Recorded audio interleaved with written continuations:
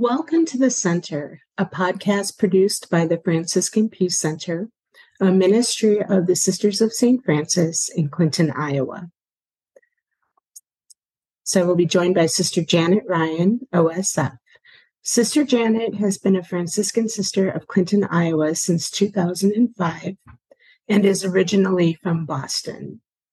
She's been ministering at Precious Blood Ministry of Reconciliation since 2014, where she assists adults in earning their high school diploma, offers peace circles in the community, and circle trainings at Precious Blood Ministries.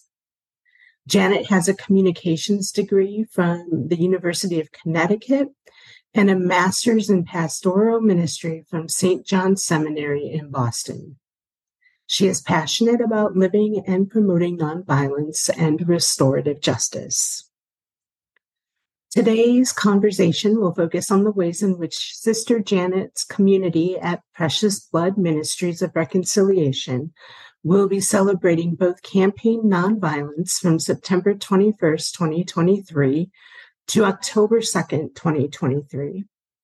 And also how Precious Blood Ministries will be celebrating the International Day of Peace on September 21st. Welcome, Sister Janet. Good morning. I am joined today by Sister Janet Ryan, who is a sister with the Clinton Franciscans here in Clinton, Iowa. But Sister Janet serves a community in Chicago at the Precious Blood Ministries of Reconciliation. And today she is going to be talking with us a little bit about the things that her community will be doing to celebrate Campaign Nonviolence and also to celebrate the International Day of Peace. Welcome, Sister Janet. How are you?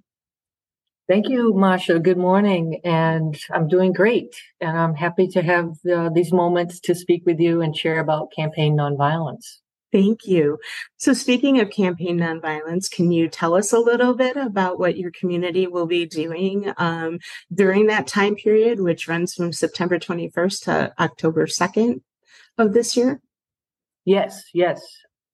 Well, I think I am presuming your listeners know that Campaign Nonviolence is our actions toward building a culture of peace and nonviolence free from war, poverty, racism, and environmental destruction.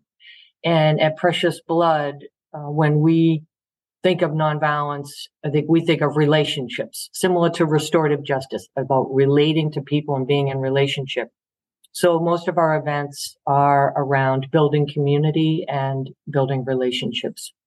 And on the International Day of Peace, September 21st, we'll have a community circle in our Peace Garden outside.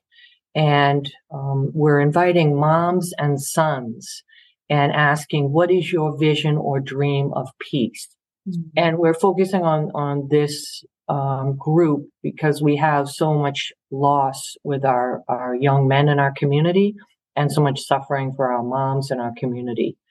So bringing those two, the moms and sons, together in circle, that's our first event on the International Day of Peace.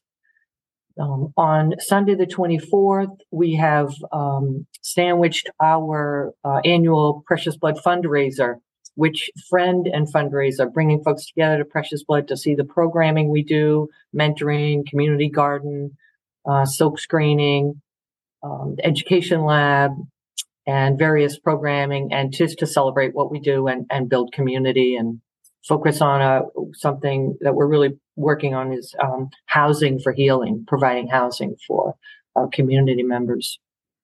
Wonderful. On Tuesday through Friday of September 26th to the 29th, I will be participating in a Circle Keeper training at Stateville Correctional Center in Joliet. That's a maximum security prison.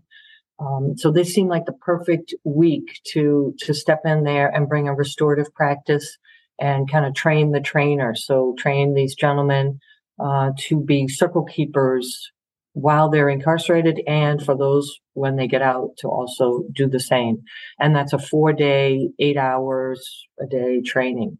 So really, I'm real excited about that. It is exciting. And on Saturday, September 30th, we will have, I think it's our 4th annual bike ride for peace and unity. And we invite community members to bring their bike.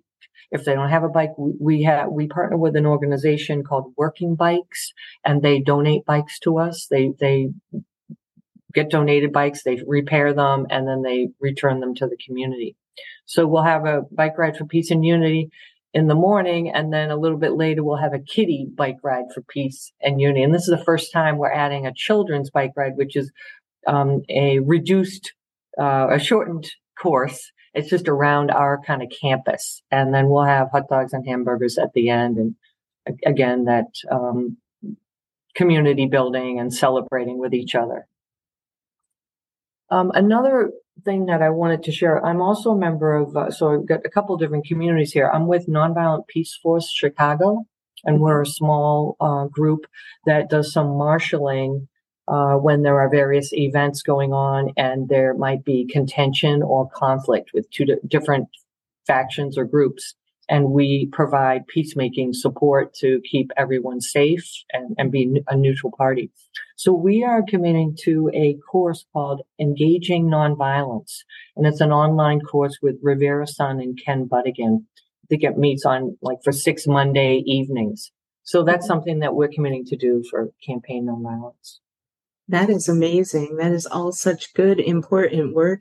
And to be able to do it in a way that is fun for the community, right? So many different fun things. I think one of the things that is really important in the aspect of community building is determining how we can enjoy each other's company, right? Versus, finding ourselves at odds with one another. So the bike ride sounds so much fun, right? It's a big hit every year.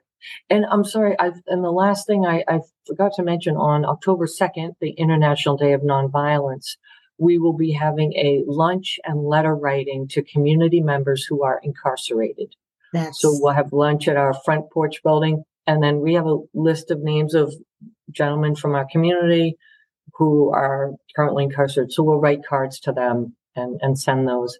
And that'll be at 12:30. And then in the later afternoon, we're going to have a neighborhood peace circle at the corner of Racine and 51st, which is a busy intersection. So we'll invite community members for kind of a pop-up peace circle. That's wonderful. That is amazing. And also, writing letters to our incarcerated neighbors is so important, right? To just help them remember that they are part of the community, even though there's a separation at the moment, right? There are people who are still valued in the community, and hopefully, you will be providing encouragement and love to them through those letters. And I'm right. And that they're not forgotten.